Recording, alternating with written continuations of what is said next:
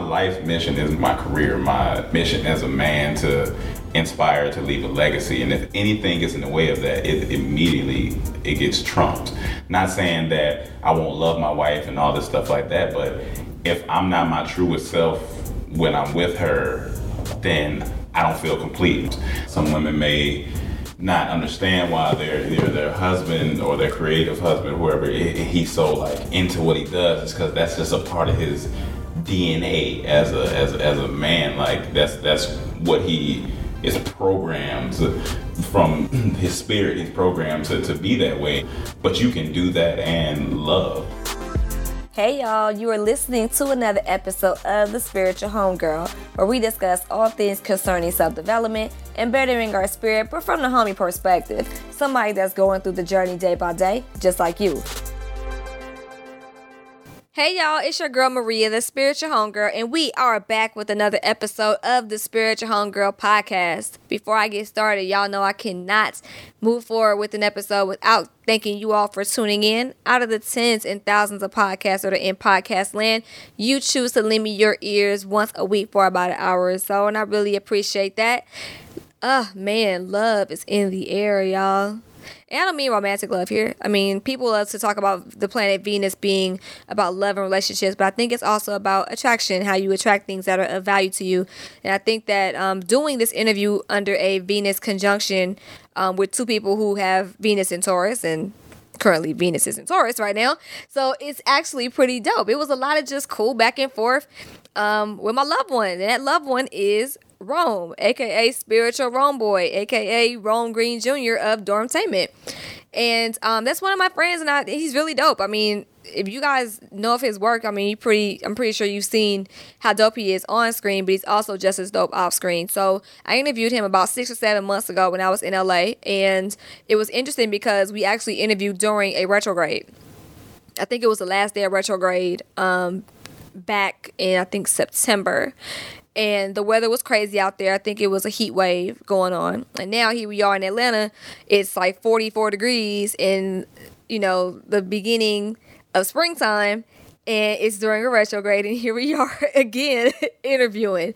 But it's pretty dope. He's grown a lot in the past 7 months. From what I know that he's been through and just being around, like he's definitely done damn near a 180 in how he conducts himself and how he views life and how he does things. So I really wanted him to jump on the show again and just kind of tell us what he's gone through since turning 30. He's so proud of 30. 30 is like his king year. So I said, you know what?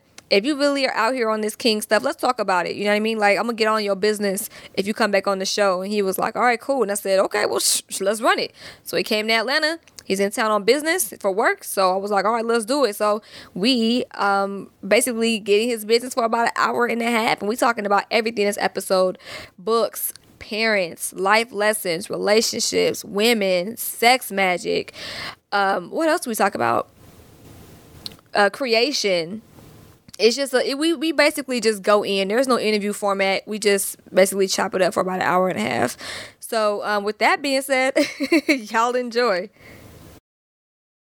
Hey y'all, it's your girl Maria, the Spiritual Homegirl, and I am here with Rome Green Jr. How are you? I'm doing well, enlightened, living, loving. How you doing? I'm good. So for those who do not know, I interviewed Rome about maybe 6 months ago while he was out in California. He's here in Atlanta now. What are you doing here in town? I am filming a short film. So I got booked for a short film 2-3 weeks ago, and now I'm here about to start shooting tomorrow, actually. Yeah, so that's what I'm here for. Congratulations. Thank you. It's fun. It's fun. I like traveling for work. When growing up, I was like, I want to travel for work, and that's what I'm doing. So I like it.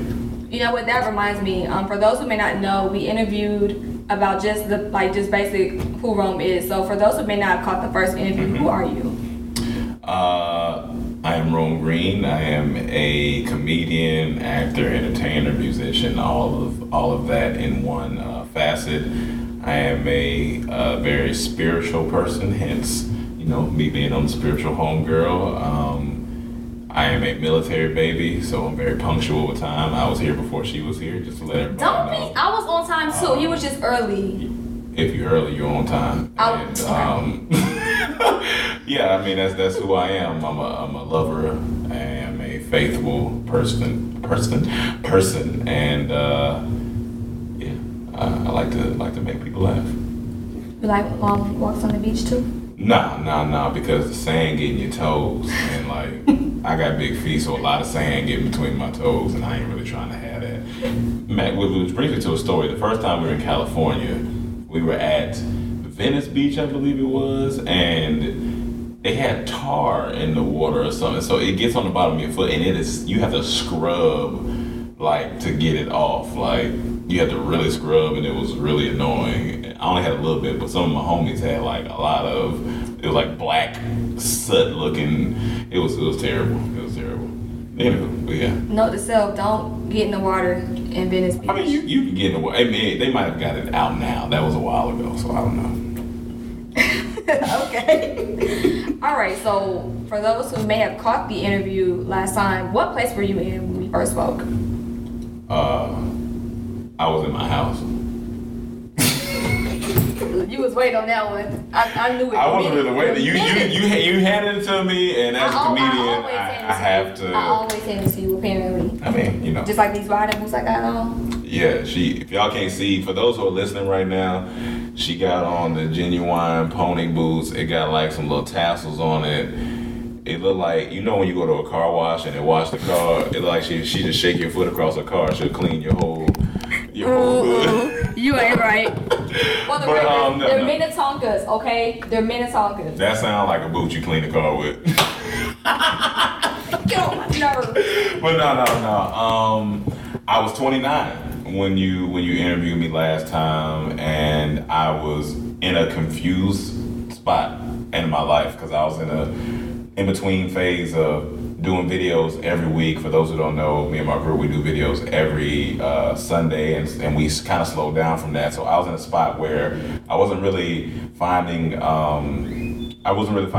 the joy in like that repetitive state of doing videos and all that stuff. So it was in between trying to figure that out, and we had projects up in the air. So it's kind of where I was. I was still happy, but just a little in a confused space. And well, for those who didn't hear the interview, you can go back and listen to it on Spiritual Homegirl. But yeah, so that's kind of where I was trying to figure things out. Yeah. Okay, so where were you personally? Personally, it was right before I was going home. I knew I was going home that winter. Personally, I was in an interesting spot because I had just got really in a new like routine of things, like trying to wake up, meditate, trying to wake up and pray on a constant, trying to learn how to eat certain things, not eat certain things. I was trying to balance going out and doing work. It was just my head was kind of everywhere personally, honestly, at that point. Which a lot of people wouldn't know because I keep a cool outer shell, but sometimes on the inside, it's like a million little men running around throwing file papers everywhere. But as an artist and a creative, most artists and creatives will understand exactly what I'm saying. So, but yeah, that's kind of where I was because I wasn't taking time to rest. I wasn't taking time to sit still, which I'm still tweaking that a little bit, but I wasn't sitting still at all. Like I was moving, and I was on a constant move. And moving is good, but also it's bad because you can't listen to that still voice inside of you, and I wasn't listening to that voice at that time. So, yeah, that's where I was personally. Okay, so it obviously sounds like the way you're talking, it was past tense in terms of what you used to do, mm-hmm. and now you're in a space where it seems like you're at least heading towards a 180 if you already haven't gotten there. So what were the things that happened to you in the past 6 or 7 months that caused you to move from that spot to where you are now? Man, a lot has happened. And, well, starting in December, I got to take a trip home to see my dad, who I hadn't seen in almost 2 years. And me and my dad, it was the first time that we had like, me and my dad always been cool, but like this is the first time we were connected. You know what I'm saying? And we hadn't been connected in a long, long time, because on this trip I took the time, because like I said, I was gonna be turning 30 this April, and I was like, you know what?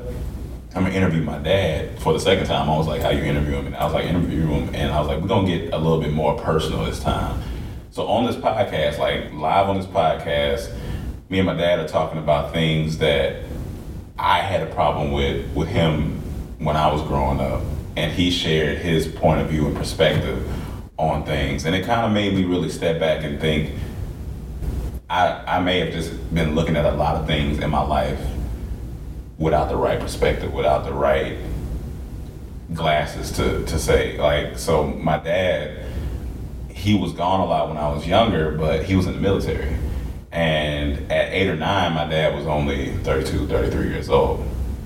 Not much older than I am now. And the responsibility that he had to carry, trying to figure out his life, trying to figure out his relationship with my mom, trying to figure out his relationship with me, and me being, at the age where I was starting to understand things, that was hard for him. So he didn't know how to explain that to me, and he said this to me on the podcast.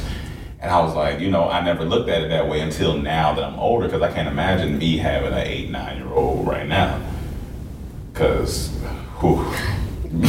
I was with my little brothers for a week, and I was like, all right, y'all got to sit down. They just keep going. Like, kids just keep going and going. So that happened, which made me look at other things in my life. Like, for example, when I was talking about us not doing skits and stuff anymore, I was like, I'm just looking at it at the wrong, in the wrong viewpoint. I was like, we've been doing them, and it's okay to shift, and it's okay to make an adjustment. So many people are scared to make an adjustment because they feel like it's going to hinder their future progress. But what they really got to understand is making an adjustment actually advances your future progress, because you can't stay the same. It's like you can't be in this constant wheel of doing the same thing, because that's when you lose interest, that's when you lose motivation. So that helped me find perspective. And then at the top of the year, I started fully going vegan with the help of a trainer he goes by the name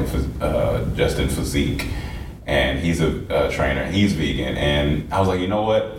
Because I'm an Aries, it's either 0 or it's 100 with me. Either I'm not with it or I'm with it.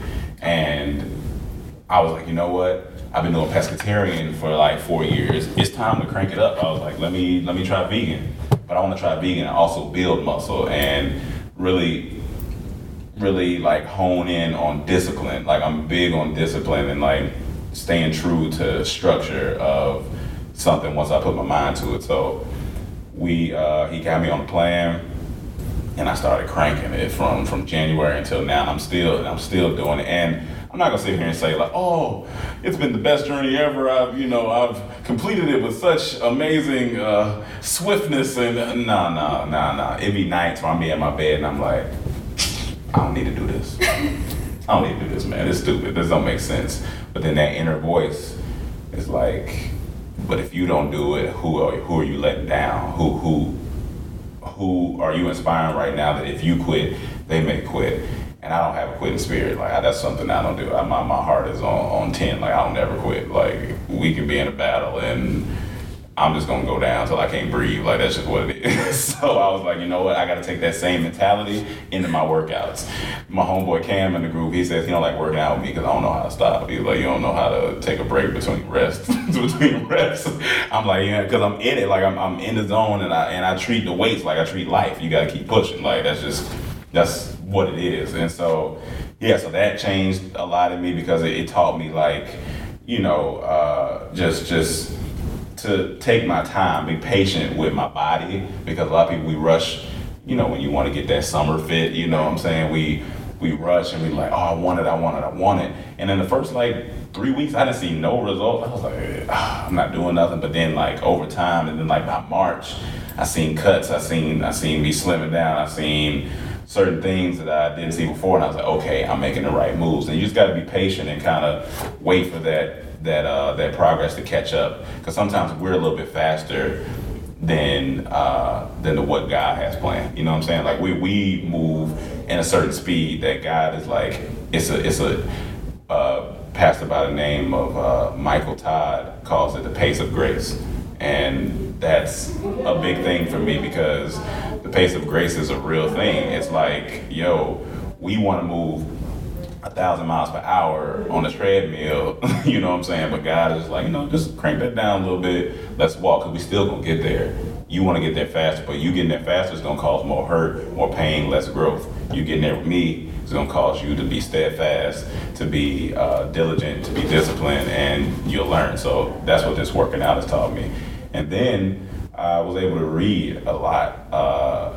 3 books actually, but the 2 that changed my life was a book called The Way of the Superior Man, which the funny thing about this book is a woman suggested me the book about 1.5 years ago. At that time, I was like, I'm not reading this. I don't feel like reading this. It's a lot right now. And then all of a sudden, like, I just got this feeling. It was like, yo, I think you need to read that book. And man, I cracked it open.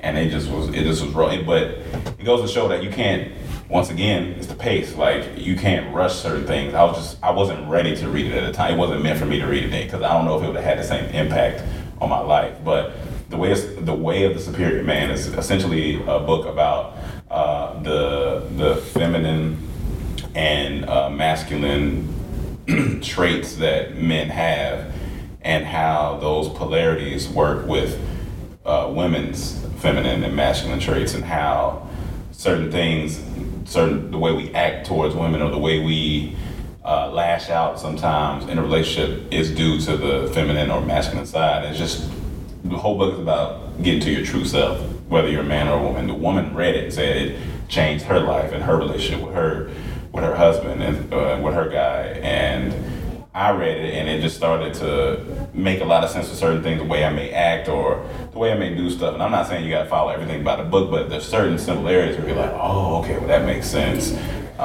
So I read that book, and then I read a book called 3 Feet from Gold, which was just a book about not giving up. And that book really touched me because it's just a bunch of stories of people, successful people who are right there at the brink of things, but it just doesn't work out. And I just seen a quote by the guy who broke the sound barrier. I think his name is Chuck Yeager, if I'm not mistaken. He said, right before you break the sound barrier, the cockpit is its most shaky. It's like the most violent. Oh. And that's life. You know what I'm saying? Right before you break through, everything hits the fan. Everything is like, you're like, what is going on? Like things, business deals fall through.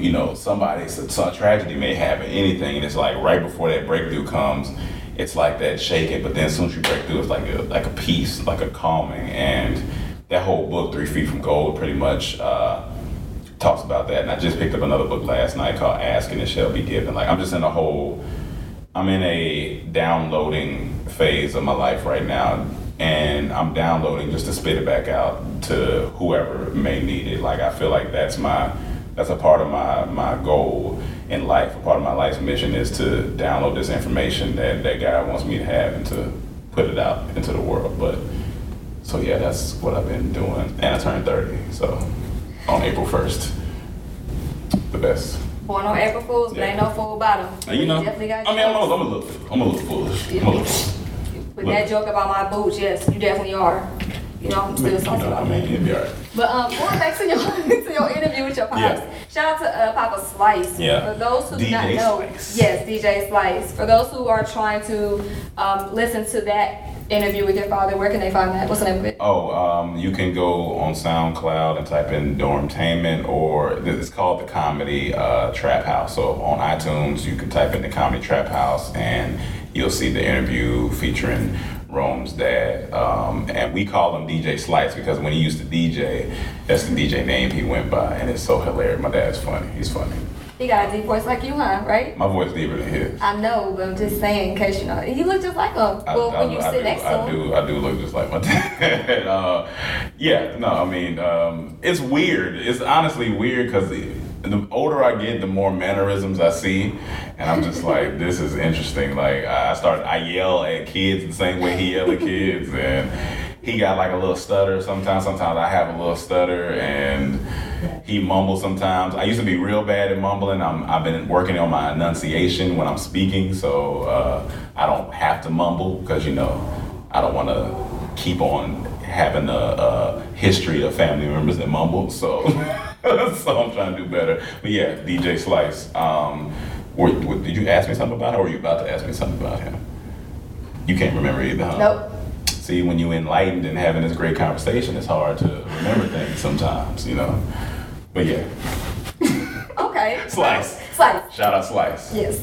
So, just out of curiosity, what I picked up from what you were saying about being a particular way, go, go, go, Mm-hmm. I would equate that to masculine energy of just in terms of putting forth things, right? Mm-hmm. I also equated, I didn't tell you this already, but regarding your whole structure and discipline, that's Virgo moon all day, to me. Okay. Earth, grounded, stability, security. Mm-hmm. And then with you saying that you used to be a person that just always is running around, Mm-hmm. with you pausing and stopping, and you saying you're in a downloading phase, would you think that maybe that is the balance of the feminine energy within you? Because feminine is receptive and learning. No, it definitely is. It definitely is. And I'm an emotional person, like especially when it comes to my craft, when it comes to when I'm involved with somebody intimately, anything like that. I'm an emotional person. All that comes from my feminine energy, and the masculine is like where I'm at right now. Like my life mission is my career, my mission as a man to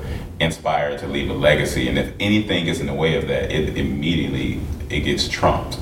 Not saying that I won't love my wife and all this stuff like that, but if I'm not my truest self when I'm with her, then I don't feel complete. Then I come home and I'm drained because I don't have my life's work isn't being done. You know what I'm saying? Like, and that's the whole goal. Like, so a lot of times when some women may not understand why their husband or their creative husband, whoever, he's so like into what he does, it's because that's just a part of his DNA as a man. Like that's what he is programmed from his spirit. He's programmed to be that way, and it's not.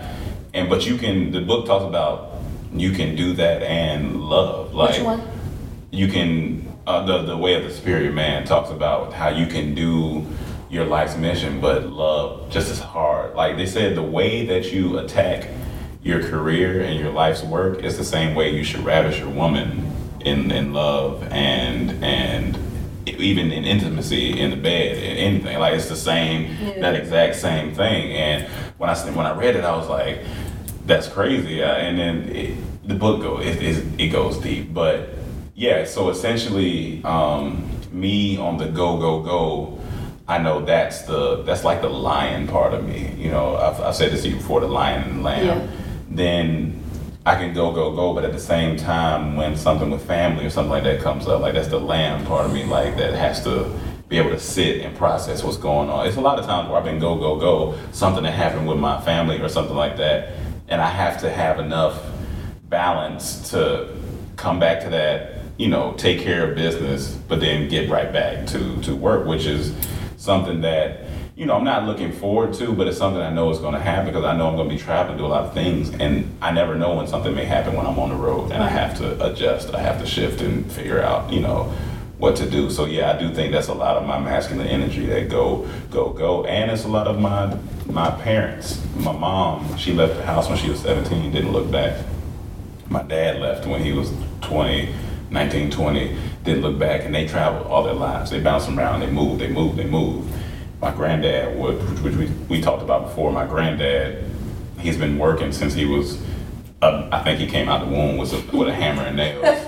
Like, he's been building all his life. He's 83 in the lab, and he's still alive. And when I just seen him, he was outside working. I was like, yo, when do you not work? But my grandma doesn't get in the way of that. Yeah. She might have her complaints, but she knows that if my granddad was to stop working, he would drop dead. I feel like that's just his right thing. Like some people can't function. Like me, I can't function without creating. If somebody was to stifle me, put me in a box, and I couldn't move, I couldn't create, you might as well just take me off Earth, because what am I doing? What am I doing here? Who am I inspiring? What legacy am I leaving? Who am I teaching? What am I growing? So yeah, that's a lot of that masculine energy. To answer your question, is that the go, for sure. I think so. But I definitely feel you when it comes to cages. I know my spirit animal is the hummingbird, because that's what it represents, joy and the sound of music and inspiring and just always on the move. They don't ever. Do you know mine? Before. I think I pulled yours. My animal? I could have sworn I pulled yours. I know my favorite animal, but we can talk about it after this. Okay. But you know. With hummingbirds, you can't put them in cages because energetically they'll die. Mm-hmm. So when you describe that, I'm the same exact way. Like, I cannot feel like I'm in a box in any way, shape, or form, whether it's authority, whether it's professionally, whether it's, relationships, friendships, family. If I feel like it's a cage, I'm not only going to fly away, but I'm gonna fly away like for a while. Oh yeah, like, you're gonna not see me. Yeah, exactly. Yeah. So I thought that was interesting. Yeah. But speaking of your mom, you went back home. You were talking about your grandma and your grandfather just now, and you interviewed them, right? I interviewed my mom. Yeah. So what? For the second time. Yeah. Now that's on the podcast, correct? That's also on the Comedy Trap House. Yeah, I actually heard that interview. I thought that was so sweet. Shout out to Mama Pam. Shout out to Mama. So, what were some big takeaways that you got out of interviewing your mother as well as your grandparents? I know for sure, I didn't have my grandparents on record, but I had on record for my personal stuff. I didn't put in my interview because it was more of a conversation with my grandma. Right. And I found out that on my grandma's side of the family, nobody worked for anybody. And it's my first time knowing this. I never knew it. She said everything in your family on this side of the family was built from ground up from somebody else in this family. That's dope. And I was like, that's why I don't want no job. I was like, for all this long, I was like, I never knew what was this. It was always something in me. It was like, I know I'm meant to own a business. I know I'm not meant to work for nobody. And when she said that, I was like, okay, makes sense. And I never knew that. And another thing I learned is like, my grandma just has the heart of when it comes to not giving up. Like, she told me how they used to have to make their mattress. She had to go pick, because they didn't have the money, she had to go pick straw and stuff it in this thing and make her mattress. Her mom worked for like 14 cents an hour, like all this stuff that I'm like, couldn't be me. But then again, it's called sacrifice, and that's a big thing that I am like. That's one thing I'm big on, is sacrifice. You have to be able to sacrifice something in order to complete your life's mission. Me going to LA with the guys, I sacrificed a lot. I sacrificed relationship. I sacrificed being near my family. I sacrificed financial security. I sacrificed a lot. Like, we as a group sacrificed a lot but we know where it's going to lead.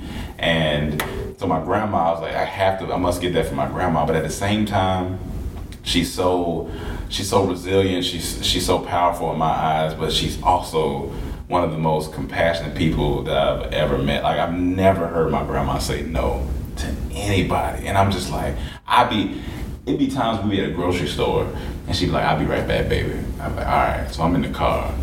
45 minutes later, I get out the car. Grandma by the honey buns talking to who, God knows who. And she'll have people, it's just like people gravitate to her. And my mom told me I have that. She was like, when you go into a room, she said, as a child, she said, you didn't speak. She said, I've dropped you off, watched you walk into a daycare, and kids just come. And she'd be like, they don't know, but it's just, they are excited. It's just a energy that I have.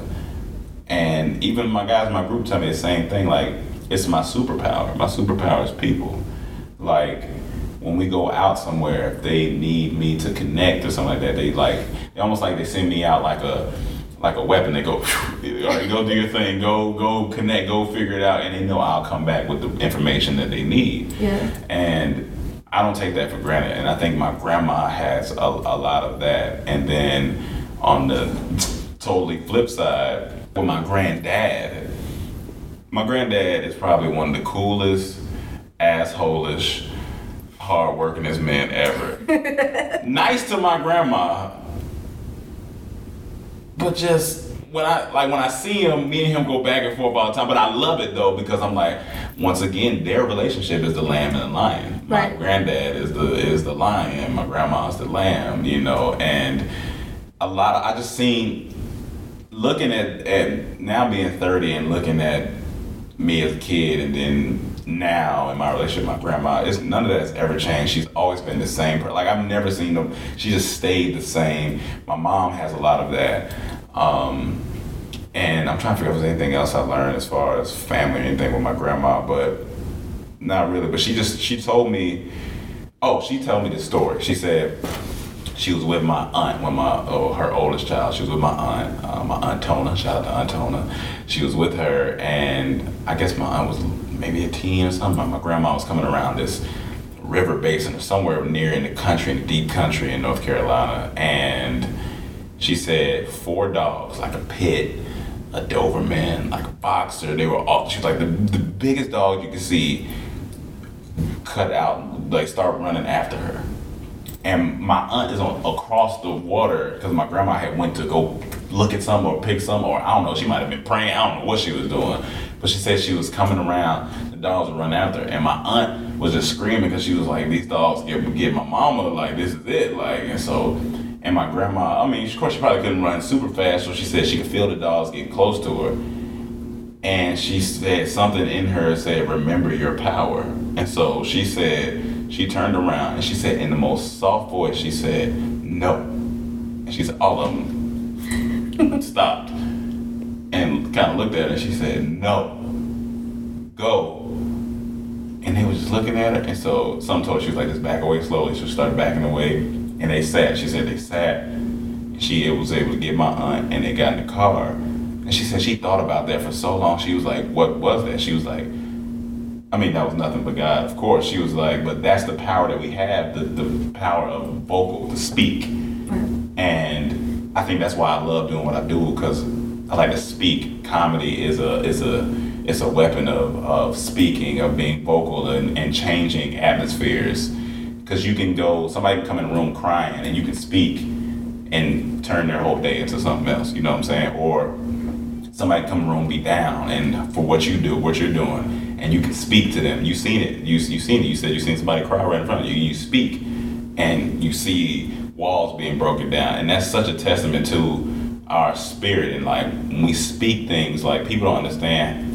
It makes me so mad when people are just speak negative things. Like it makes me like just churn on the inside. Cause I'm like, yo, you don't know what type of barriers you're building around yourself when you're doing that. Each negative thing you do, you land a brick, and then by the time you're done speaking, by the end of the week, you're like, why am I feeling weighed down? Why? Because you've been speaking that. But the minute you start speaking that stuff away, it just feels so different. Like you just manifest things. And like when people say, spirit is so real, I don't know how people can't. I think everybody wants to find it, and I know God and spirit is real, because how else when somebody calls you and you say, oh, I was just thinking about you. You know what I'm saying? People pass that off as, oh, it's a coincidence. But it happens to everybody because we're all connected. How can you be here and I be in LA, I hit you, oh, I was just thinking about you. It's because you manifested that without even speaking it. So the moment you speak something, how powerful is that? You know what I'm saying? So yeah, a lot of that, my grandma, man, she just a very spiritual woman, and I love her for it because she put a lot of that. Every time I speak to her, we always talk about that, and she's always giving me those gems. But I want to say something. So a second ago, so we have Maria's cousin here. Oh, what's your name one more time? Rod. We got Rod here, and Rod was just he was in his zone, but I could tell he was a little uncomfortable in the position he was in. So I had to stop, and I was like, "Hey, Rod, you know you can grab a chair, my man. You don't have to be uncomfortable." And he was like, "You know what? I don't know why I didn't think about that." And the reason why I want to talk about that is because he didn't think about it because he was focused. You know what I'm saying? Like he was so zoned in on his work and what he had to do that he sacrificed him being uncomfortable just to get what he had to get. And that's like I just took that as like a lesson to speak on this podcast about like sometimes you get so engulfed in your passion and what you do that your uncomfortableness doesn't even matter. Like that's why people can sleep on a couch. People can sleep in a car for months, and you're like, why don't you just go somewhere and do it? And they're like, nah, because I'm so fueled by what I gotta do. It's just what I have to do. He sacrifices uncomfortableness just to help you out, and because he loves doing what he do. And I just thought that was a great moment for it was a great learning moment for this to happen during this interview. So here you go. I just wanted to say that because it was dope. That was dope. Yeah. Because I was thinking about it. I was like, why is he sitting there? He could get a chair, but he wasn't. He was like, you know what? We're gonna set up. We're gonna get the shot. He wasn't even worried about it. Wasn't even worried about it. I mean, he was shifting. You could feel it uncomfortable. He was like, but if I would have said nothing, he was gonna fight through it. I can tell he was gonna roll with it. But that's dope. So I was talking about grandparents, yeah. But going back to your grandparents, I noticed you bring up a lot of stories about the women in your family. Yeah. So is there anything that you have learned specifically from your trip or dealing, even in the past 6 months? I know you've seen your mom about twice? Yeah. In the past 6 months? Yeah. Which that's really good. I don't think I usually see her once a year. Well, that's good. That's twice in 6 months. That's not bad at all. So is there anything with being around them recently that's taught you about maybe dealing with women? In all ways, not necessarily just romantically, but just dealing with women, period. Has it taught you anything different? Or things you need to probably pay more attention to? Tone. Tone is something that I've learned, like even with my baby sister, listen to her, because she's in a phase right now where she's figuring life out. She's 21, and she's trying to like gather her life. A little stupid, but anyway. I'm messing. I love her. I'm always messing. I with heard her. on the Mama podcast. Oh yeah, she's a better child. Oh yeah, no, for sure. I'm always gonna be a better child, for sure. I'm older, but anyway, but I love her. But with her, like even I kind of not eavesdrop, but I can hear her talking to, she got a little boy she talked to, or friends and stuff like that. And I could tell by certain tones just how she's feeling, like, which I didn't really notice that before. Like, a certain way she may say something, and then I ask her, like, oh, you doing all right? Or how you feeling about this? And she's like, well, this kind of how I feel about it. And I was like, oh, I can tell because I can tell how you said it. Sometimes not about what you say, it's like how you say it. And even with my mom, and it's a certain key thing to listening to a woman. Like, you can hear a woman, but listening is a whole nother thing. Like, sometimes, like, I could tell when my mom is tired or out of it just by like a breath, and before I wouldn't notice that, but in the book, The Way of the Superior Man, it talks about breathing and the flow of the chest and the sound of the voice coming out, the sound of the breath coming out. And I was like, oh, when I read it, and then I, like, if my mom was going through something while I was there with her, or somebody stressed out at work, or when she called me, just about the first word, she'd be like, because it could be a, hey son, or like, hey son, you know what I'm saying? And so I take that into account when dealing with anybody. I was at a restaurant yesterday, and the waitress came by and she was like, hey, how you doing? Da-da-da, handle the stuff. What would you like? Would you like a drink? Da-da, mad monotone. Old me would have been like, yo, she wildin'. She gotta get it together. I'm not being served by this monotone waitress. Like, she gonna bring my whole meal down. Like, no, I'm not doing it. To me now, I try to feel people before I pass on any type of judgment or anything. So I'm like, all right, she's giving me a tone of, today's been a long day. So I ask, and I'm like, hey, you good? She's like, what you mean? I was like, you all right? I was like, you look nice. I was like, you feel, you okay? And she was like, nobody asked me that today. she was like, I mean, I'm just tired, honestly. You know, I got, school and da. I said, hey, I understand. I was like, look, your smile can help somebody else today. So, just try to it's gonna be all right at the end of the day. I was like, you're young, you got things going on. I was like, you're a beautiful girl, so don't even trip. It's all good.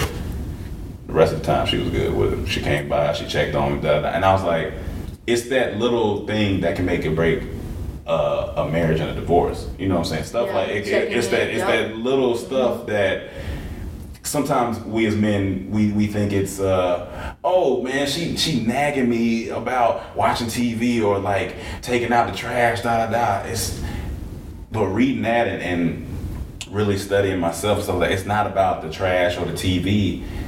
Women are here as a constant reminder to do better. Like, you guys are a beacon of hope when it comes to you can do it. Like, you know what I'm saying? So if she's asking you about the trash or TV, it's not about that. It's, why are you sitting here not using your gifts? Why are you being lazy? You know what I'm saying? She cares less about the trash. Of course, I mean, you want to take the trash out, but it's about, oh, you said you were going to clean the garage last week.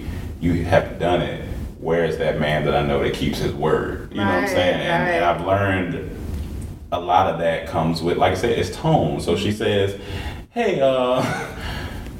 the garage is still,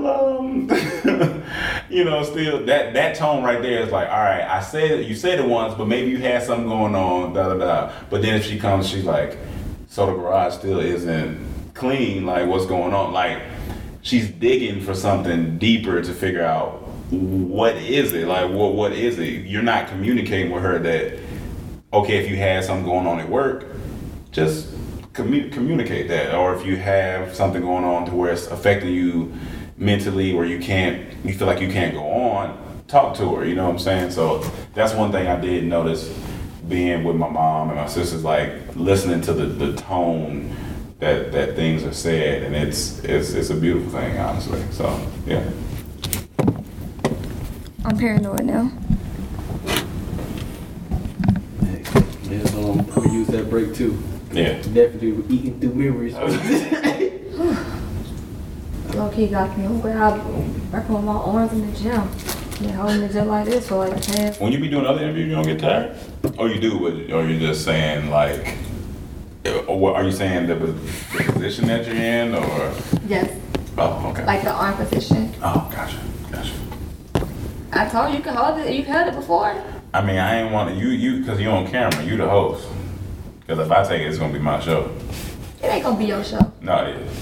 No, it's not. No, I'm saying visually it is. Because if it comes on and you got the mic and I take it from you, they're going to be like, all right, well. Yeah, he is right on that. Okay, alumni alliance? No, that's not even, it's just visually, if I see somebody holding the microphone, I'm like, oh, this the host. I ain't said it's a spiritual homeboy show. I told you, spiritual homeboy. Spiritual homeboy. Yes. I might put that in my bio. I like it. Yeah, you touch my arm. And look. Well, how you want? I just flex it. You gotta flex it. That's flexing. There it is. They gotta stay there for a minute because it's a little tight. I was working out yesterday. Don't be laughing at me. Hey man, get your muscles. Okay, well, I feel good. Thank you. Some hands. Yes. Anyway, what else do you want to discuss? Is that a thought? Nah, I just thought about me saying tone. And I really just realized I learned tone when I said it. Yeah. Bro, I do that a lot. Yeah. And they consider for other eyes once you say something. Yeah, because I wasn't going to go there, but then that's what popped in my head, and it made sense. More likely, Brandon gonna keep all of this. I mean, the obvious positive. So you cool? You cool? Yeah, I'm good. All right. So anything else I wanted to ask you? So I be like on this. Wait. Let me roll first. Okay. Cool. Yeah. How do I look? Is my posture good? You feel me? Because I'm just sitting here like. You look good. Okay. Thank you. Don't roll. Okay. Okay. So, I've been like on this whole like, Red Rome, King Rome, and you've been on this whole I'm 30, it's time to sit on my throne. Oh, yeah. I can't get the voices even. Oh yeah, I'm right there. I'm at the throne. Right. So, for those who may not know, Like, what is a king to you? And what's a queen to you?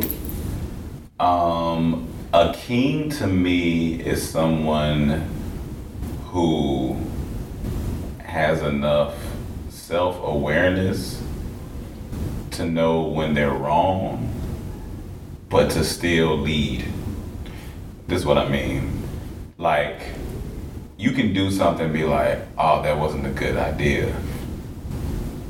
I messed up. That's my responsibility. But I'm not gonna let that affect the people who I'm leading. I'm gonna lead them in the way that I was supposed to go. Right. You know what I'm saying? And I think that's a big thing. And a king is someone who can be vulnerable and strong at the same time. You know what I'm saying? I look at kings like King David and how he I love the story of King David because everybody knows the story of David Goliath. And a lot of people think that, oh, once he beat Goliath, he became king. He went straight back to the field. Once he beat Goliath, they were like, oh, all right, get back. Because he was anointed before the promise came. You know what I'm saying? Which a lot of us are. And a lot of us, we, probably both of y'all in here, you know in your heart where you're supposed to be. You know you've been touched by something, but you're like, where's that? You know what I'm saying? Which is all of us. And so David had that, and then he was on the run until he became king at 30. Until he became king. And I just think that a king knows how to do his work, but then serve in his purpose before the purpose is given to him. So what I'm doing right now is serving in comedy when I'm going to do a small comedy club, when I'm going to do an interview, when I'm going to create a skit that just, I'm not getting any monetary gain from it, but I'm serving in my purpose before the whole thing is placed upon me. And I think that's the quality of a king. You have to know that kings don't just lead, they also serve. CEOs shouldn't just sit in their office and point fingers and delegate. They need to get out and get their hands dirty. You know what I'm saying? And I think that's a big part of being a king. And when it comes to vulnerability, and when I go back to David, he had a moment where, so for people who don't know, King Saul was before David. Saul was so jealous because the spirit of the Lord was taken from him and put into David. And Saul was on a mission, and this is just in life, he was on a mission to kill David. So take a hater for instance, he was on a mission to get David knocked out before he even became king. And there was a moment where Saul lost step and went to go use a bathroom in a cave, and David seen him, and the boys was like, yo, hey David, ain't that Saul? Ain't that who trying to kill you? We can get him right now. And David went to go stab him, but instead he just cut off a corner of his cape and said, this isn't my mission. He's still serving as king. I can't do that. And that takes so much, that's like when a hater just at your neck and they just tearing you apart and breaking you down, for you to just say, you know what? You are still someone above me. You are still doing your thing. You are still handling your business. It's not my place to even talk about you because that's gonna mess up my mission. Right. And it just takes so much integrity to do that. And so I think being the king is having that integrity as well. And he had feelings like a lot of people don't know, whether you follow the Bible or there's a book of Psalms in there, and it's just different stuff. And just reading it without context, you're like, what is this stuff? It's just a lot of words. But the Psalms of David is basically him arguing with God, arguing with himself, trying to figure out, why is this guy after me? Is this what you want from me, God? He's like we do in the house. We're like, God, what you want from me? Like, oh, I don't know what to do. It's the same thing. It's the same human aspects we have, but then it's about perseverance, and it's about showing up, and it's about taking responsibility. And that's why I love his story so much, because he wasn't a good person. He had a godly heart, but he did terrible things, which we as humans do.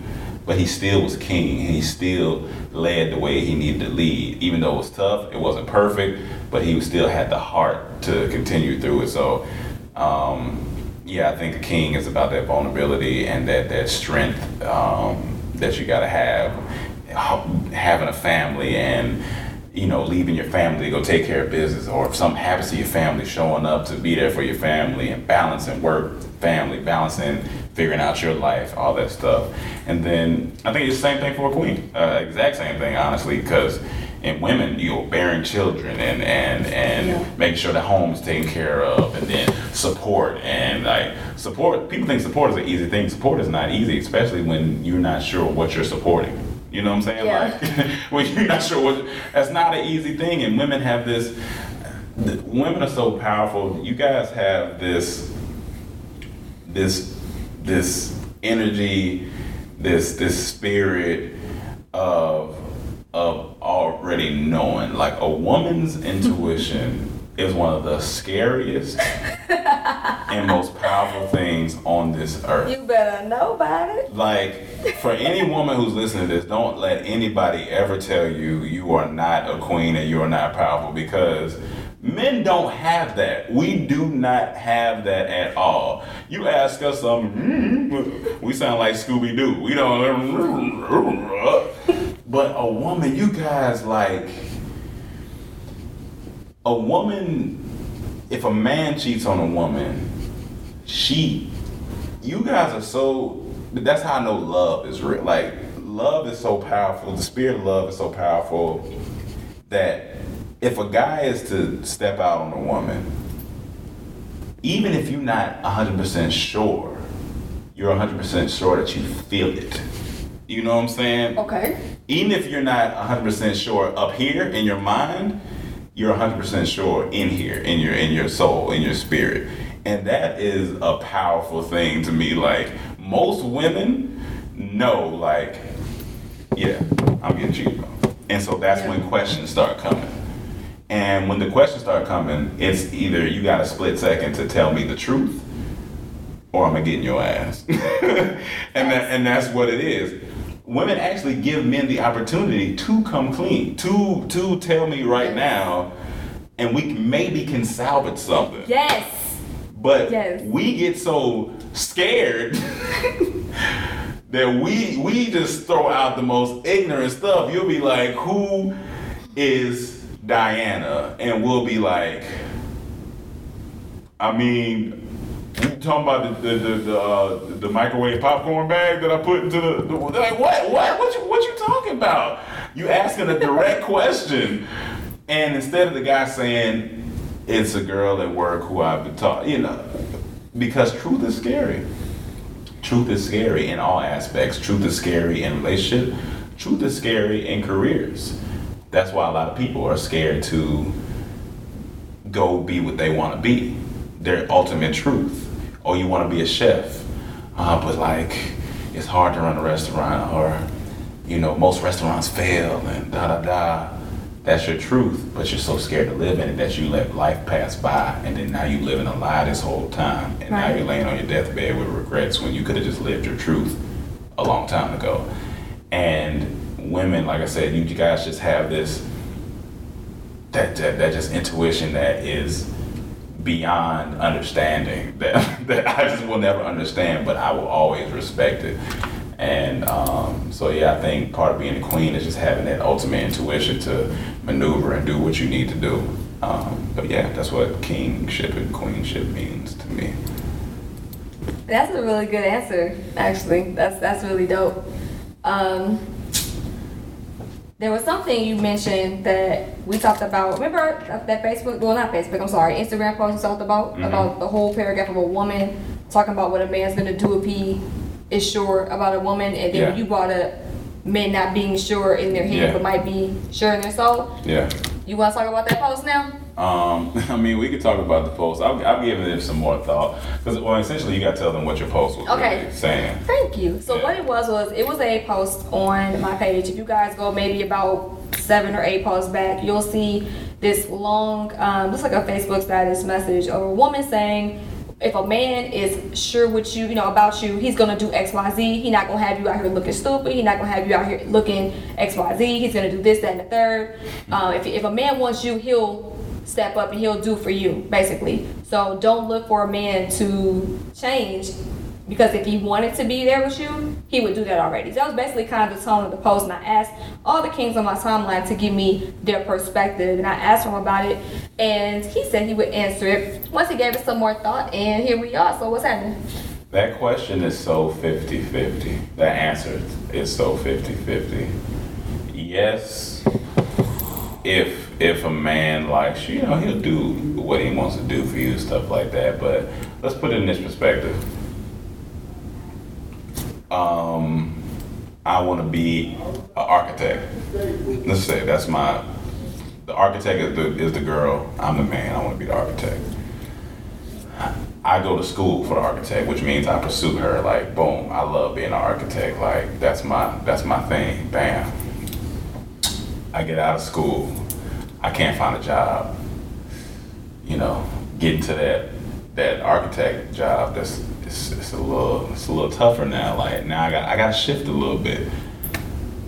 What I'm saying is, like, what I'm basically saying is, like, a man can know that he wants you, but, like, he still, like, that's what I said. I said he'll know he won't know up here in his head, like, I'm not sure if I like her, I'm not sure if I want, but in his heart, in his spirit, he like, there's something about her though. You know what I'm saying? But he just hasn't acted on his truth. He just hasn't acted on it yet because maybe he's scared. Maybe he, in his head, I'm not ready to be in a relationship. I can't.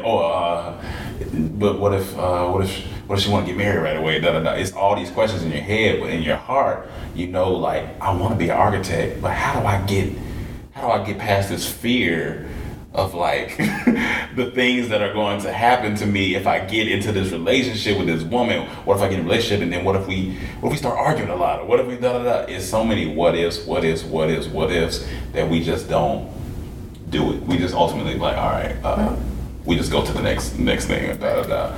And the thing is with women too. It's the same thing. Like, girl might know, like, I want this guy, but maybe she's not ready in her life right now. Maybe she's not in a place. That's why I think that question is so.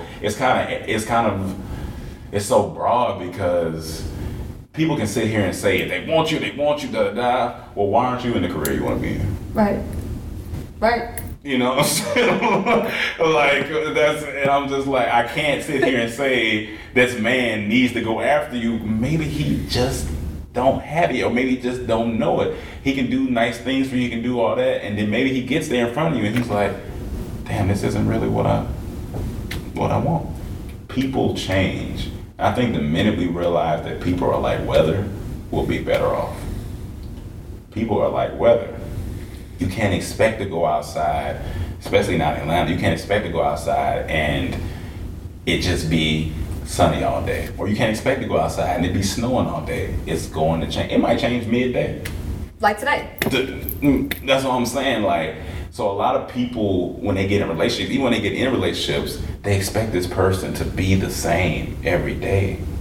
Why? That's one of the most, I think that's really ignorant, is to expect this person to be the same way for the next 50 years if you know them. That don't even make sense. I expect them to change, but I expect their love to stay the same. Right. And I think people get the two mixed up. I think they think if they change, that means they don't love them no more. Right. And so now they start feeling a certain way. That's not the case.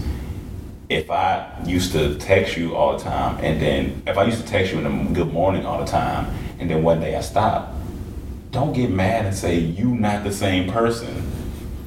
Yes, I am. I am the same. I'm the exact same person. I'm changing. Maybe I'm trying to find a different way to communicate instead of through a menial good morning text. I can show it to you. So like, I don't want to keep doing that, because if I keep doing that, then one day you'll be like, oh, good morning text don't mean nothing. Why you keep sending me that? You know what I'm saying? Like, I think people got to look at it like that. Like, it's like you can't get mad at somebody for stopping or they say, oh, you should, the man needs to do exactly what he did to get the woman. Yes, he should in a different way. He's not gonna do the same thing. You think I'm finna be running around here chasing after you the same way I did when I first? Nah, but I'm gonna chase after your heart in a different way. I'm gonna chase after, what do you like now? Like, oh shoot, okay, I know she likes her dinner this way. I'm gonna chase after taking her to this spot that she like. I'm not gonna do the same high school stuff, college stuff I was doing before.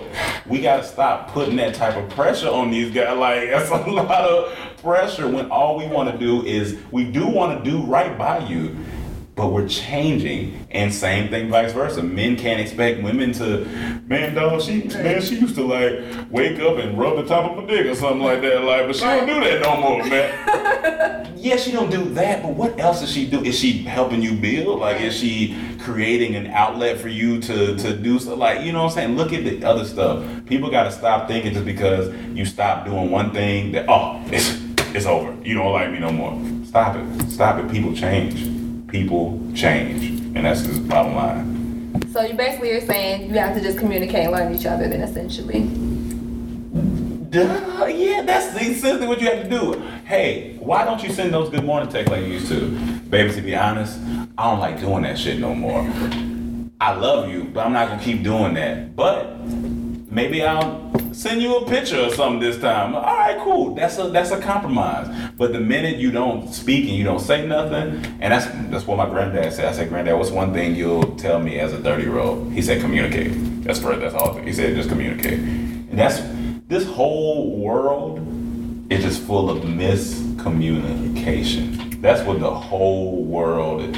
Racism, politics, school systems, Instagram, Twitter is full of miscommunication. That's it. Like, just because somebody says one thing, they take that one thing and then my mom didn't experiment. She said it was a room full of people. She said she flashed words on a screen, all the words dealing with like being tired. So it was like tired, it was nap, it was pillow, it was bed. So she flashed the word for like 15 seconds. She said, write as many words as you see and remember in 15 seconds. She said, when you go around the room, compare answers and see what you got. So they did the experiment. Everybody got up, and you can see people talking like, "What you remember?" Da da da. You see people exchanging like, "Oh, I didn't write that down. Let me write that down." Boom, boom, boom. So they sat back down. She said, "All right, how many people wrote down the word tired?" Like a couple people. How many people wrote down the word nap? People raise their hand. How many people wrote down the word sleep? She said, like, majority of the room raised their hand. And she said, okay, how many people wrote down the word sleep because it was on somebody else's paper? Even more people raised their hand. She said sleep wasn't even on the slide. Oh. And that's how miscommunication happens. That's how racism happens. That's how, because one person thinks they seen sleep on the board, they write it down. And then when somebody come and ask them, oh, sleep was on there? They're like, yeah, it was on there. That person writes it down. And people just believe and believe and believe and don't trust in nothing that they have inside of them. The scariest thing for somebody to ever tell me is, oh, to tell me what to do. I don't want to. I don't want to do that. That's a lot of responsibility. I feel you on that. I don't want to tell you what to do. I want you to trust in that inner voice when you be still to tell you what to do. You may not hear it for a week, but then one day you'll hear something, boom, and like, oh, okay, that's what I need to do. And when she said that, I was like, yo, that's crazy that it wasn't even on the slide, but because they associated tired, nap, pillow, oh, sleep gotta be on there. There's no way it's not on there, but it wasn't on there at all. And that was amazing to me. That just, that group of black kids over there, they dance and they huddle together. Oh, they gotta be doing something bad. This group goes and tells that group goes and tells that group, oh yeah, that group is bad because they're doing bad things. And then you go over there and they're like praying. Right. You know what I'm saying? Like, and that it's just little stuff. Like, do you see how ignorant this stuff is? Like, it's so stupid, but that's just what the world is full of, miscommunication. And it's sad, and it's sad, but it's also, I think the more that people realize it, it can be tweaked. I don't know if it ever be fixed, but I feel like it can be tweaked if we just start communicating. Oh, you don't like black people. Why? Well, my dad told me that you guys are bad. Oh, really? Why don't you like white people? Oh, well, shoot. When I was younger, they just told us that everybody was trying to hang us and do all that stuff. You don't think that way? Nah, I actually love black people. And now that I've been hanging around with you guys, my dad was all wrong. Yeah, I was wrong too. It's like, it's so crazy how a few words and exchanges can make the world of a difference in a path of somebody. Oh, you wasn't talking about me on Instagram? Nah. Oh, but it looked like you had said, oh no, what I was saying was ... Oh, so you're actually supporting me. Yeah. It's, when you really break it down, you're like, what's wrong with us? Like, we wilding out here. And so, yeah, that's my answer to that Facebook post, the miscommunication. Quick question. Yeah. Is that video gonna catch the creaking of the chair? We probably catch a little bit, But he gonna be enough. He talks loud enough. He calls. Yeah. He got that big booming voice. What time? Oh, perfect. What you gonna watch on? A little secret about my watches, it ain't set to the right time because I had pulled this out and I was scared to break it, and I was like, all right, I'm just gonna leave it at the time it's at. Just like my glasses ain't real glasses, so like, I mean. Wait, you know lenses in there? No, they lenses, but these ain't prescription. Oh, okay. Ain't none of this prescription. I have actually amazing vision. No. Oh yeah, you make it a point. I heard it repeatedly. Yeah, I have great vision. Great. I have amazing vision. I wear glasses, but I really don't need them. Can we talk about something sexual real quick? I thought about it. It was in the book. Hold on. Well, I'm not really asking you. I'm gonna talk about it, but What you not gonna do? Well, I'm just saying. What you not gonna do? No. It's something What you gonna do apparently? It's something that was really interesting to me. Okay, go ahead. Because this is like the in the book, they talk about how in the Way of the Superior Man, they talk about how ejaculation is a tool, is a weapon, and how we can't just go frivolously, yeah, something. I think that's the word. Frivolously spreading. That sounds so funny. He was like, you can't go around ejaculating like he's spreading jelly on bread, because we have a certain power in that. It's a certain energy harnessing that pushes us. For example, in football, they tell you never have any type of sexual contact before a game because you release everything that you were going into the game with and you'll play horrible. I've done it before. I know exactly what they're talking about because I was hard-headed. I didn't listen, and I either had sex or did anything sexual, whatever, masturbate, whatever it is, and you feel different. You feel depleted. You feel it's a moment of release, but then you get this like, oh, wait a minute. I don't feel like doing nothing. Like, I don't feel like, you know what I'm saying? And so they tell you to harness that certain energy to go into projects, to love your woman. And even when you have sex, he was like, the reason why men come quick is because they're thinking about how they feel. He said, if you want to stop coming quick, thinking about the way your woman feels with you inside of her. And I was like, what? And they said it takes time, but they said the minute you do that, you turn on another part of your essence and your being, because now you feel you and her. They said don't feel into your woman, feel through her. And I was like, whoa. And it makes sense because, of course, if you're having sex, you're gonna feel like, oh, this feels good to me. This feels good to me. But now connect yourself to her. How does this feel to her? Her breath. How does she, and I'm like, he's like, that's how you last, and that's how you connect, and that's how you reach an ultimate orgasm, or that's how you reach an ultimate thing together. instead of separate. Instead of like, oh, you come first? All right, let me come now. You come first? No. Let's talk to me. How do you feel? What does that feel like? Let me know. And I'm like, it just blew my mind when I really read it. I was like, a lot of men try to figure like, man, I'm having a problem like lasting long, It's because you're focused on how you feel. And when you focus on how you feel, you're not worried about nothing else. And then that makes you come quicker. But it was like, if you focus on loving through your woman, not just with your penis, but with your heart, with your head, now you have, because they said, a lot of people think sex is a pelvic experience. No, it's from head to toe. That's what sex is, from head to toe. And the minute you learn that, you really get the essence of what God created when it comes to sex. It's a head to toe experience, not just your private parts. It's from head to toe. It's how your heart feels, how your chest moves, it's how the sweat feels, it's how your skin feels, it's how when you touch, how does this feel? What type of sensation does this come from? Like, it's an experience, and people look at it as just a moment, and that's not what it is. And that blew my mind, and it really opened up my mind to a lot.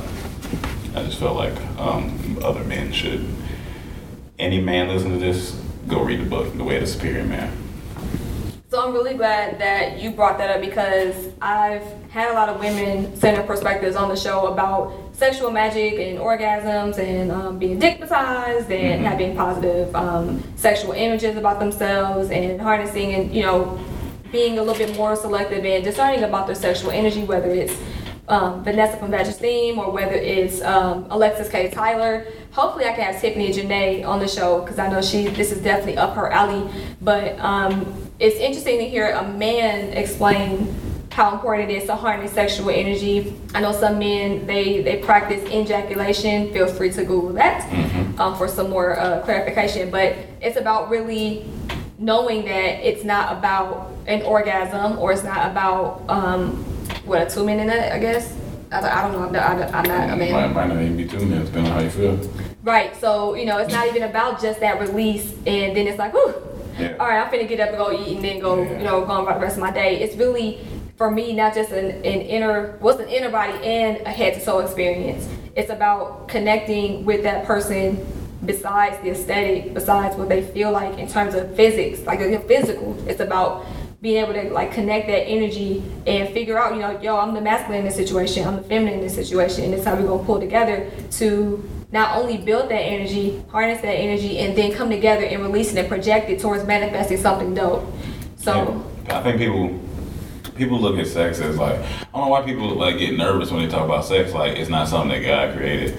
Like, it's not something that He literally said, be fruitful and multiply. What y'all think fruitful mean? Like, I mean, like, go have sex and multiply. How else we multiplying? Like, he not just saying like, go jump in the field and pull yourself out of yourself. He's like, go be fruitful and multiply, have a family, create, bond. Like, that's what it is. And people look at sex and they like, it's nasty, you can't talk about that. Ooh, that's nasty. That's about, yeah, man, shut up. Like, it is what it is. It's life. Like, it's a part of life. Like, I think people hold it to this whole big pedestal of like, we can't talk about this because this is like, nah, how else we get here? right. Like, y'all stop tripping. Like, it's life, But, yeah. Okay, let's go further since you wanted to bring up sex. So, Tiffany Janae had a quote on her Instagram, and I thought it was interesting. I wanted to ask men about this, and it just didn't dawn on me to ask until now. She basically said something along the lines of, you should not be having sex if you're using condoms. If you have to use condoms to have sex, you shouldn't be having sex.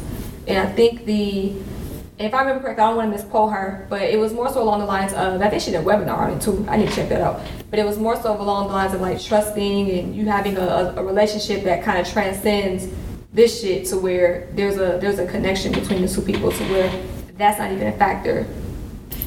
Thoughts on that? I fuck with it. Oh, you fuck with it? Yeah, no, I'm like, hey, Tiffany, do your thing. That's solid. Because, I mean, what am I going to argue with that? I can't argue with that. Like, that's real That's shit. real. I can't argue with that. Like, for what condoms do, how they protect, they're great for protection. But in the overall span, like in the broad spectrum of condoms, they trash. Like when you really think about it, because it's not natural, it's not what it's supposed to be. So I know it sounds funny when you say kind of trash. Now I'm not saying don't use them if you need to use them. Now for sure use them. But what I'm saying, to the natural, to the spirit, to the they kind of trash in that sense, because that's not what it's for. And anybody who has raw sex, you will agree with me to the fullest extent. If whoever's listening and watching, if you've had raw sex, yes, I'm saying it nice, loud, and proud, then you know what I'm talking about, because that's what life is. And like I said in my interview with Shannon, shout out to Shannon Boudreaux, in my interview, I said, the vagina is home, and men just trying to find their way back. You're like, that's just what it is. It's home. That's where it is. I knew you could not get through this interview without a heartthrob line. I knew it. That's not heartthrob. That's not heartthrob at all. That's real life. Like, it's like, oh man, Dorothy was trying to clap her heels. We trying to use our dick as a beacon to get back to where to get back to where we get to. But no. But what she said is real. Is very true. But yeah. Any other? I'm just trying to think. Damn, we done covered everything. Sex, professional life. I guess I can kind of sort of end it with the because I didn't talk about the 3 Feet from Gold book like that. So 3 Feet from Gold is exactly what it says. It's about, essentially, the 3 Feet from Gold story is about a man who didn't have the passion for mining, but what he did was he heard that there was some gold in like West Virginia or somewhere like that, so he went to go dig it, and he found a little piece, and he's like, oh shoot, I'm about to go back, get the team, bring some machinery, and we gonna get it popping. So they come back, they find a few more pieces, but then they stop finding pieces, and he keeps digging for months, nothing. Finally he gives up. He sells his land for like $120 something, the plot of land that he had. He gives it to this guy who was actually a miner, whose passion was to mine and find gold and stuff like that. So he gives it to the guy. The guy then gets his friend who does geographical stuff and can look at maps and know which way to go, all this stuff. So they go down to the land. And the guy tells them, he says, let's dig horizontally. They've been digging vertically, let's dig horizontal. And 3 feet, when they dug horizontal, was millions of dollars of gold. And essentially what the whole book is like, learn to adjust. Don't always make plans to stick to that plan. Learn to adjust, learn to shift your perspective. And just like the miner, but the main thing was the miner, it was his passion first. He didn't go in there saying, oh, I'm gonna find a bunch of gold. He was excited to mine. I'm excited to do comedy. If I wasn't excited, I'd have stopped 6 years ago when we wasn't making no money, 4 years ago, or when this happened or that happened. I don't care about none of that. I like making people laugh. I like doing this. I like inspiring people. I like creating. And that's what it's about. When you just go for what you want to, life will turn you the way to find that goal. And you never want to stop 3 feet from it. If that guy would have just learned to adjust and not get frustrated and leave, he would have been a millionaire. But the guy who did leave and sell his land, he learned, and he took that and learned the lesson and went on to do successful insurance and stuff like that. But he said he would never stop no more again, because sometimes we're so close and we just stop right there at the brink. We stop, and you can't. I done gone too far to stop. I done sacrificed 9 years to this. What I look like stopping now? That don't make sense. So yeah, so don't stop. Just don't stop 3 feet from gold. So yeah. All right, Real Rome, is there anything that you want to share with the people? We done covered damn near everything. I guess I can end by saying, for those who always feel like they get no's in life, it's always a no, or stuff like that, shift your perspective a little bit, because if you're alive and you're listening to this, then that's the only yes that you need. That's a real good way to end. All right, y'all. You heard it first from Red Rome, a.k.a. Spiritual Rome Boy, a.k.a. Heartthrob, a.k.a. Rome Green Jr. And that was this week's episode with Rome, a.k.a. Spiritual Rome Boy, a.k.a. Rome Green Jr. I hope you guys enjoyed it. I hope you guys got to get a get a bit more clarity as to who he is in this current time. If you guys want to listen to episode 30 and kind of be able to measure the growth, you can definitely do so. I put the episode link in my show notes, so definitely check it out. Shout out to Sharad of RTC Visuals for capturing the interview on video, so we'll have some video clips too as well. Man, entertaining is an understatement when it comes to interviewing my friends and people I care about. So this was no different. I love interviewing folks that I'm cool with. Like, it's really dope. It's also dope to be able to see them grow. Like, it's almost like friendships and relationships and just bonds in general. It's like a plant, you know?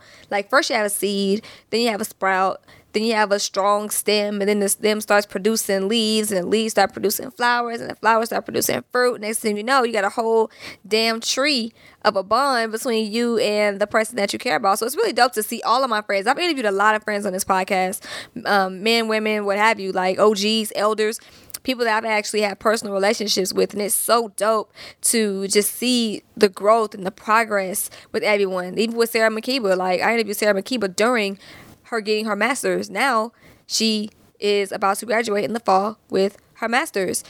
Or who else have I interviewed that's grown immensely? Braxton Cook. I interviewed Braxton Cook. He was promoting Somewhere in Between. That was almost a whole year ago. You know what I mean? And now he's working on new music. He's about to do his first live album. You know, he's engaged now. He's about to get married. So it's just a lot of things can happen in less than 1 year. Like, I have a friend, he was working on himself as a man, and now he's about to be a father less than a year. Like, it's just amazing how things can happen. People are 150 pounds heavier last year. Now they've transformed themselves. It's really dope and it's really amazing. Folks that were virtually unknown a year ago are now not even necessarily viral, but they're really making positive impacts in the world. People that didn't have a concept launched, it was just an idea. People are actually doing things with themselves, and I think that's really dope. And I'm saying all that to say, because y'all know I always got to be all introspective at the end of the episode. I don't know why, but I just be having stuff on my mind when I be doing my outros. But basically, start. That's what I'm saying. Just start. Sometimes an idea will be just that, an idea. But if you put some type of effort or energy or one step towards it, no telling what opportunities can come up that can really grow your idea from being just on paper to manifesting into something tangible that you can touch, you can feel, you can do, you can spread the word about. So for those that have ideas that are kind of on the fence, just start. You'll know if you're making the right decision. Some folks may not want to wait. I mean, they may not want to make the decision to start because they want everything to be right.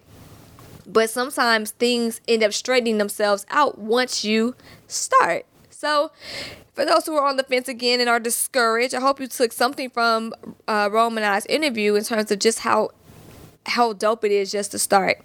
Roman and them been doing this whole dormtainment, this comedy thing for like almost 10 years now. Just imagine if they never started. Or just imagine if they gave up. You know, like they wouldn't be close to where they are now if they hadn't had that kind of resilience and that determination to say, you know what, this is ours and we're going to make it shake and we're going to keep going because this is something that we want to do. We want to see this come to life. We want this to be something that we can serve the world with. So please take that. Just take that and apply it to your own situation. If you're ready, if you're truly ready to take the first step and you're on the fence, go ahead and just do it. If you need some time to continue developing your idea, it's okay. Just don't get caught up in perfection. Perfection can be crippling for some people because people will be so critical that they don't want to start or they judge their idea to someone else. And when it comes to that, there's a lot of things that are similar. There's a lot of people that are doing spiritual things. There's a lot of people that are doing things that are like living, you know, like tech or health or fitness. There's a lot of people doing similar things. There's so many broad concepts, but nobody can do you when it comes to that like you do you. So as long as you're being true to yourself and you're keeping that integrity to your core values when you present the things that you want to do or the idea that you want to present if you haven't done it yet, then do your thing. It's okay. You have your own brand of how you want to kick knowledge or kick whatever concept you have to the world, and that's okay. So just want to give some encouragement to somebody who might need it. But with that being said, it is time to make peace with the day. I'm finna light some frankincense and get my lavender steeping for some tea and prepare to get some calm in my life and enjoy this conjunction. You feel me? So with that being said, my name is Maria. This has been another episode of the Spiritual Homegirl Podcast. And remember, trust the journey and trust yourself. Peace.